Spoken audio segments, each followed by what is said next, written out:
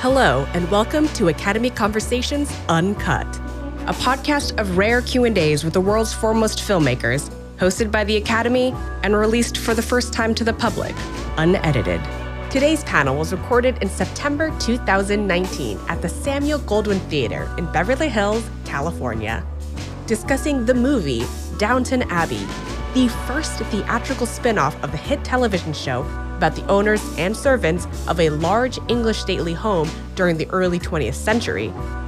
We were joined by actors Elizabeth McGovern, Hugh Bonneville, Lesley Nicol, and Allen Leech, costume designer Anna Robbins, and producer Liz Trubridge. The panel was hosted by Rose Wuyts-Wilson. Here's Rose. Good afternoon, everyone. Welcome. Thank you for staying. I'm Rose Wuyts-Wilson. I'm with the Academy, and I'm really hoping I have enough cliches to get through the Q&A. So I hope you'll help me welcome this wonderful group of filmmakers. We have Liz Trubridge, the producer. Anna Robbins, costume designer. And a lovely array from this fabulous cast. We've plucked some of the best. Please welcome actors Lesley Nicol, Allen Leech, Elizabeth McGovern, and Hugh Bonneville.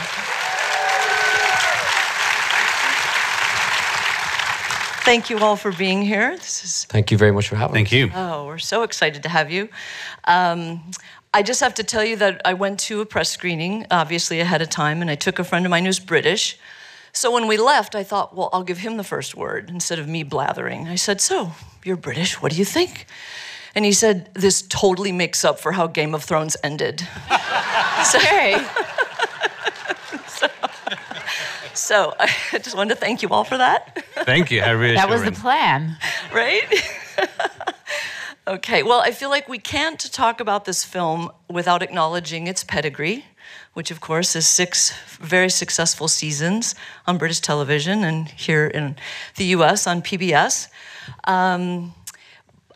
It felt like the last episode hadn't even aired and rumors were already flying around about this film. Did you all start those rumors? No. Well, the rumours sort of started from our executive producer, Gareth Neiman, in season 5, and then really sort of gathered steam during season 6. So they started earlier even than I thought. Yeah. And when he sort of first mentioned it, I think we all thought, good luck with that, because, it's like herding cats, and as I think someone said, it's like herding blind cats, because we're actors. And it's really, that's a question for Liz to answer about how that process went about. But so it's been a while, and so it was 3 years between finishing the show and starting the movie. Well, Liz, what conversations did you have with Julian Fellows, and when did you have them? Well, obviously, because we were embarking on something that was really quite huge for us to do. It was clear we had to, if we were going to do a movie, it had to stand on its own. And it had to be, obviously we had some key cast, and most people don't embark on making a movie with 20 key characters plus guest cast. But once we start, and Julian came up with this idea, we knew we had to get the narrative to really pull all the characters together and all the storylines together. But of course, when you've got so many casts, you have to have multiple storylines. And I think Julian is a master of weaving those storylines in and out. I really do.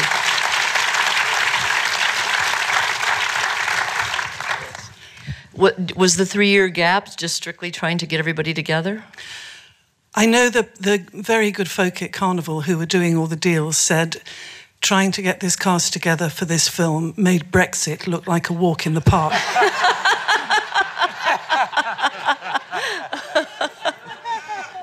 Too true. Liz, how would you respond to anyone who might say this is just another episode? I take a very deep breath. Mm-hmm. You'd make a fist. Yeah. Hold. Oh, I'm sorry. Go ahead. No, I would honestly say, look, I think there's a real argument that says trying to turn a television series that's been as successful as Downton was into a movie that delivers is the hardest thing, because you've got so much baggage you've got to overcome. Of course, it's got its benefits because you have an audience. But we, as I said, we set out, we knew this had to stand on its own. And we've been incredibly gratified by the feedback from people who said they'd never seen this TV show, but they loved the film. So I think it does stand up on its own. Well, there you have it. Thank you. This film has more than its share of pageantry. You've got lots of horses. You've got parades. You've got huge ballroom dance sequences and dinners and all kinds of things that I imagine gave you a few headaches. What gave you the biggest headache, and what are you the most proud of? Oh, for sure. We'd had some practice at doing big ball scenes, but the King's troupe, I mean, it was the first time they had ever taken part in any fiction. You know, they are the ceremonial wing for the Queen, so we prayed nothing was going to happen on the few days that we had them with us. But we had to move 100 horses, 80 people, and 6 gun carriages from Woolwich in southeast London to a small village in the West Country in England. And the location department turned 2 huge fields into an army encampment, complete with grooms and stables and tacking rooms and barracks and mess rooms. I mean, it was incredible. And those guys were so brilliant with those horses. I mean, wow, they were fantastic. And there was one time they were doing they did a circuit for the street scenes, and one of the riders fell off. And we were thinking, oh. And then it just got back up and got on again and then carried on as if nothing had happened. I mean, it was extraordinary. Wow. That's amazing. Well, Anna, I think you maybe heard from the audience. You don't need to hear it from me how exquisite your costumes are. Thank you.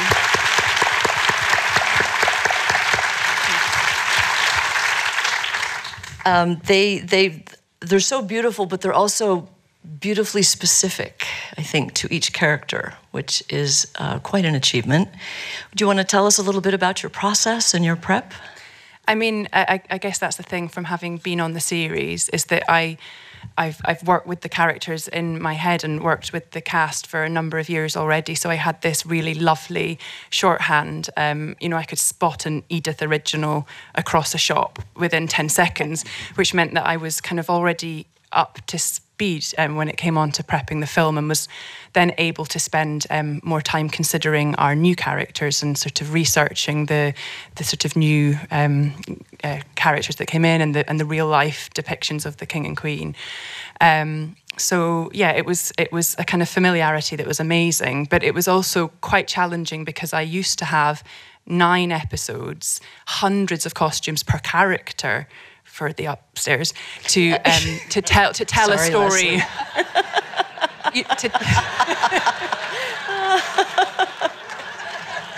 Okay. But to tell a story through clothing over 9 episodes is almost easier than doing it with one film, where I had to be much more considered about what clothes I put on each character, because it was a much more edited, considered version of the whole series. More concise. Do you source vintage clothing to actually put on your characters, or do you source it for inspiration to do your own designs?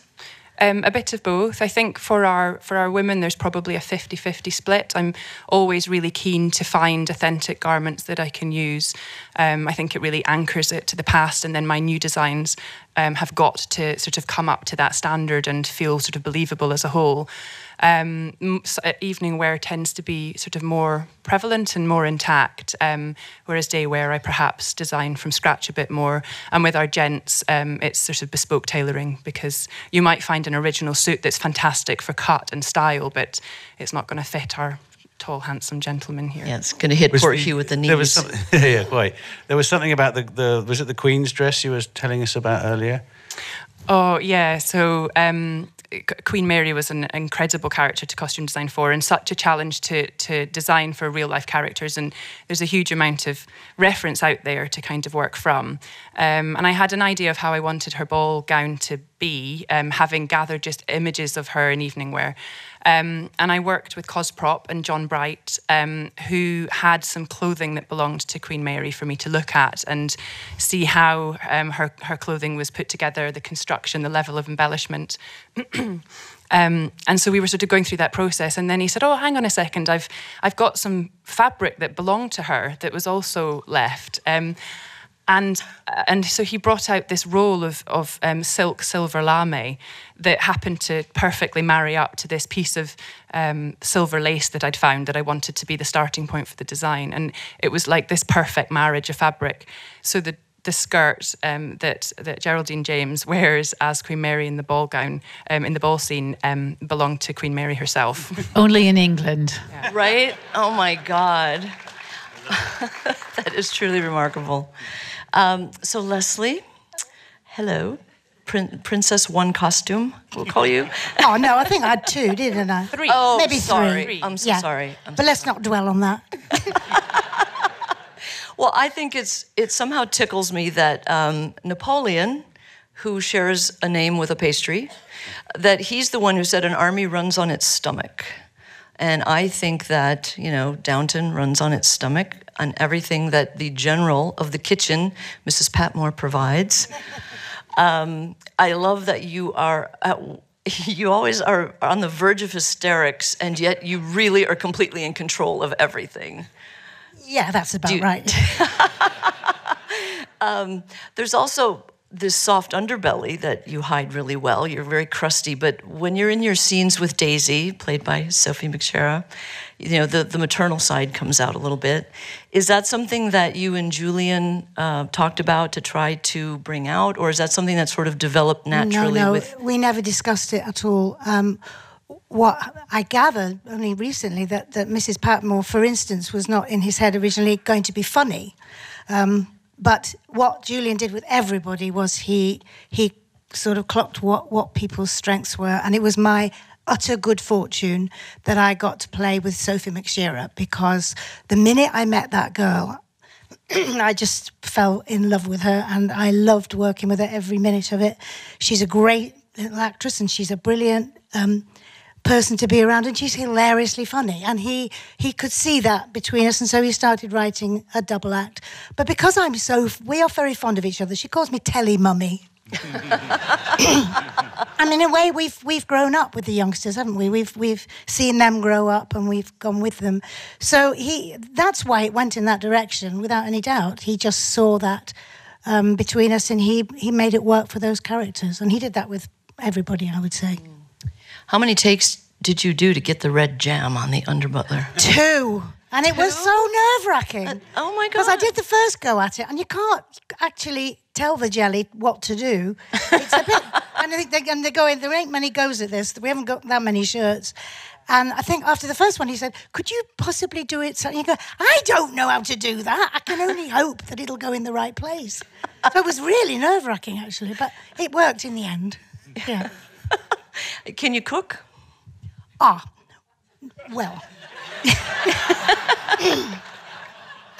Originally, I would have said no, because that would have been the true answer. Well, it's still the true answer, but because I don't eat meat anymore, I'm taking vegan cookery classes in Studio City. All right. Because if I don't, I won't eat. Well, it gives Mrs. Patmore somewhere to go. I love that. All right, so Alan, I think we all love Tom so much. Thank you. He's got such a great arc in this film. He starts out, once again, slightly mistrusted, a little bit misunderstood, but you stand firm in your socialism, and you're not a monarchist, and you don't waver from that. And if I thought you had a superpower, it would be that you're the fixer. You're the family fixer, I think. And you remind me of another famous Tom in the movies, and that would be Robert Duvall's Tom in The Godfather. Because you're sort of the outside. You're in the family, but you're kind of on the outside. But you're the guy that gets it all done. Yes. How do you feel about that? I was delighted when I got the script. I was very surprised that Tom had so many elements. I mean, he became Dr. Phil to the royal family, which was nice. But and all the different elements, and I was so happy to see that love story begin to blossom, because it's something that I felt that Tom really deserved at the end of season 6. And he's for a long time he's been on his own in that house. So, and what I also love is the fact that what Julian did so cleverly is Tom's always been a victim of circumstance. Mm-hmm. He really didn't ask for this life. He fell in love with a girl who sadly passed away due to contract negotiations, and and then so he but Julian took the braver choice to leave Tom there, and but what I love is in Lucy he's found someone who's a victim of circumstance too. And I love that idea, and I have to say that scene at the very end when they're dancing outside was never scripted, and it was completely the idea of that lady there, Liz Trubridge. Well done. I'm a romantic. Who created it, and our other producer, Gareth Neame, said, it'll never make the movie. And it proved him wrong. And it most certainly did, and I love it because I think it's a lovely full stop for his story as well. Well, it is, and I mean, I was giving Julian full credit for that because I thought it was a brilliant metaphor. You're, once again, outside. You're outside of the family with your new love, but with dancing money the same that's probably dance, gonna come. which I actually love. He's dancing the same dance, so it is very metaphorical, the fact that he's doing it, but he's doing it in his own way. And that's all that woman's brilliant idea. See? Yeah. That's team effort yet again. Well done. Do you still take the Underground around London, and are you not recognised? I do. Yeah, I would say a lot of us still do public. Well, I do public transport. Yeah, totally. And you do get recognised. The most enjoyable thing is, especially when the show used to be on, that someone would get on a Monday morning after it had been on, and turn to you and go, "Oh, hey, how are you? Have you been? Good. Yeah, great. No, I don't know you." I was like, do you watch the TV? And they go, okay. And then they normally get off at the next stop because they feel a bit awkward. Yeah. Oh. Well, Elizabeth, I think if Tom is the fixer, I think Cora is the negotiator. I feel like she is, what would she be, like the cream cheese in the cucumber sandwich? I don't know. She's just always there. She's always smoothing things over. I feel like she knows the characters better than they know themselves. And I love that you are the only American in the cast playing the only American in the family. So do you feel like you have sort of infused Cora with some uniquely American attributes? Well, I hope so. I think that's inevitable given the fact that I am American and I'm playing Bert. Right. It's hard to avoid. I mean, I tried from the beginning to fight for my point of view as an American, to say, but, you know, I would do things differently. I would think about things differently. I wouldn't. And I think, I did feel that the script reflected that often Cora was able to be more flexible when it comes to the traditional line on issues, and I think that is the benefit of the culture she comes from. Mm-hmm. So let's see, you stumped me. I didn't. I want to talk a little bit about the two of you as a couple. I think you're our favorite couple, America's favorite couple. Did the 3-year gap affect adversely any of the chemistry that you had built up when you came back to it? Well, look, we've been married on screen 3 times now, so we're kind of used to it. You've worked out the kinks. No, I think I speak for all of us that not just in our dynamic, but really putting on coming back on set was like putting on a familiar sweater or a comfortable robe that you knew, and so were the dynamics between us all. And that's especially true of Cora and Robert, who you know, let's face it, aren't exactly driving the plot in this one. We're there just in the background as the benign necessary but useless. Yes, like an appendix. But obviously, we're the. I think that's what's rather lovely about the whole script is that Downton and Team Downton, if you like, is in a good place. There aren't internal strifes. What's great is to see Team Downton against the world. In this case, against the royal family coming in and pulling the rug out from under them, and I think that's again a really smart piece of writing and structure, a pretty serial structure that it's really us against the world. And of course, it's the audience loves these characters and wants to support them and wants them to do well and come through it well. And the pebble is thrown into the pond in the second beat of the story of the sequence, and it's the ripples that happen thereafter. So we are, we're all in a good place, I think, generally as characters, and I think our marriage is, I think we're in a good place, aren't we, darling? Well, just wait till Downton Abbey 2. Well, I think you're far more useful in an appendix. I would challenge that. And Hugh, Lord Grantham, he's still the Lord of the Manor, and every problem is still his problem. You're surrounded by a swirl of you have these amazing, very strong women in your orbit. You've got a very domineering mother, a loving wife, 2 daughters who couldn't be more different or less supportive of one another. You've got a chippy butler who's giving you back sass. It's sort of all these things are chipping away at you.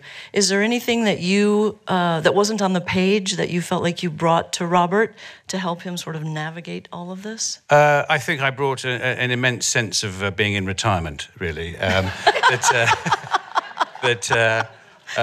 Well, if you think about it, Mary's running the household. Even Violet says, you're the next generation. I'm thinking, hang on, what about? I'm still alive, Right, I'm still here. I can hear you. But that sense of handing on was always there. Particularly with Tom and Mary as characters towards the end of the TV show, and that baton is still in the process of being passed on. But that patriarchal figure, I mean, yes, I think it's delicious. It's a bit like Mr. Bennet in Pride and Prejudice. That there's this sort of whirlwind of women actually running things and driving, and he'd just rather be in his study hiding from it all.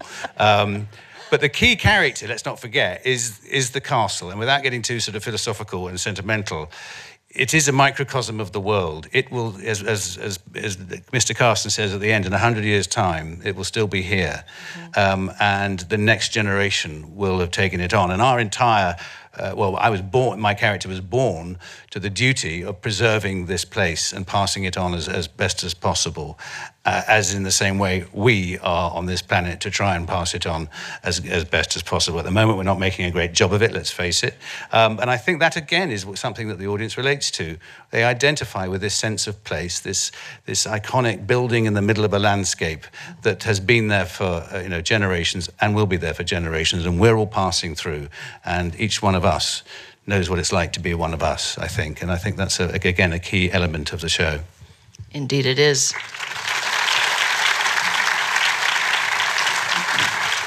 Yeah, I snuck in to watch the beginning again today, and I was struck by, the castle as a character, and it's so beautifully introduced. It's like if, as Liz said, you've never seen the show, you didn't know anything, and you came in and sat down, it'd be like, oh, this is important. Like this is where it all happens. This is where all the magic happens.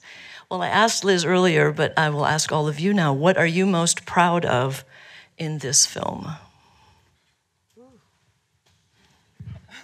I would say each and every member of not only the cast and crew that have managed to take a very small period drama that I believe when we started it, we all hoped it would do well, but the fact that we've taken that through 6 seasons and now to the film makes it's such a sense of pride for all of us, because we are a family and we are an ensemble in so many ways. And for me, it's the culmination of great friends, great family, great actors, great technicians, wonderful artists. So that's what I'm most proud of. I think I would say, as an actor, to be allowed to be in something that has truly touched people and made them apparently this happy is it's why you joined in the first place, really. And not everybody gets the chance to have one of these.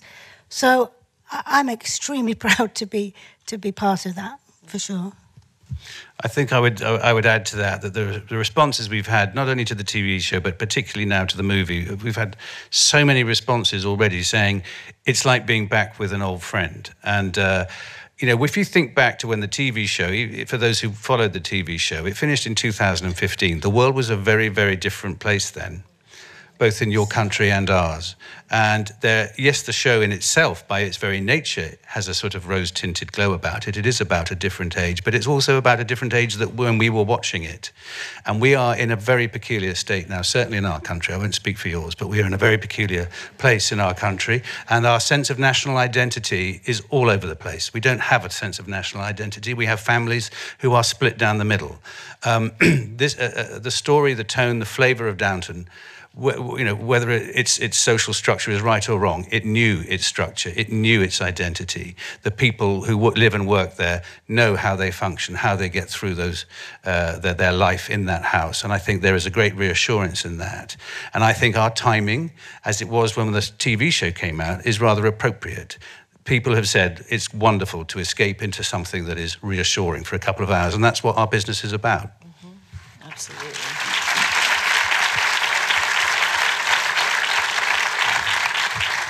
Elizabeth, did you want to say anything? I think that it's very much in line with what Alan said, that the thing that makes this show ignite and the thing that makes it distinctive is the fact that we've all come together so seamlessly and created something satisfying as a group. And in some ways, I feel that the culture of the English show business, the American show business, doesn't support this quite as much as the culture of England, because of the fact that we're very much influenced by the star system and actors working quite legitimately to push themselves forward as individuals. But in this English way of working, and I can speak having experienced both, we've created something that is truly satisfying because of the tapestry of it, because of the interweaving of characters, and because of our willingness and ability to support one another and the whole picture, the whole story. And I can speak from my very kind of singular point of view of having experienced both America and England, that it would be a difficult thing to pull off in America in quite the same way. And I think that's what makes it special, and it's what I'm very, very proud of. Thank you. Anna?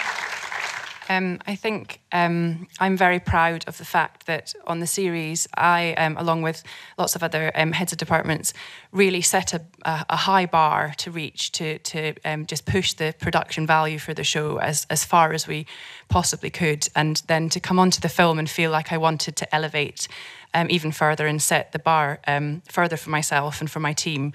I feel very proud that I think that we've achieved that. You certainly did.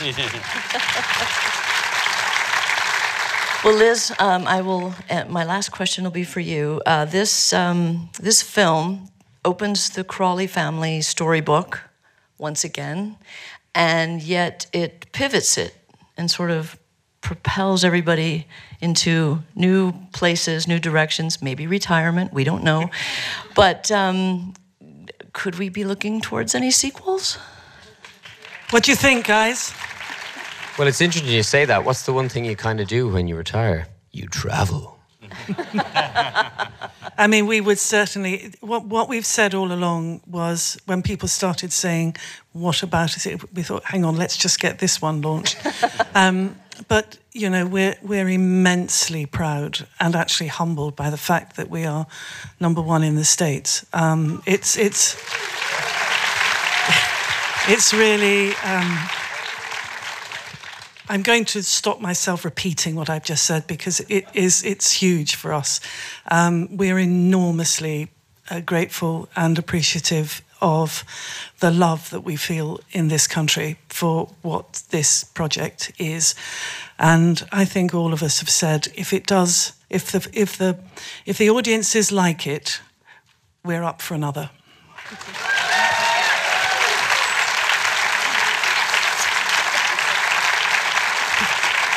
There's your answer. Well, I'll just close by saying we may be two great nations separated by a common language, but we are united in our love for Downton Abbey. Thank you. Thank you very much. Thank you all. Thank Please you. help me Thank you. thank this terrific group of filmmakers. Thanks for listening to Academy Conversations Uncut. We hope you enjoyed this unique access to a members-only Q&A at the Academy. Be sure to like, share, and subscribe, and help us reach film lovers around the world. This podcast was produced by the Academy of Motion Picture Arts and Sciences.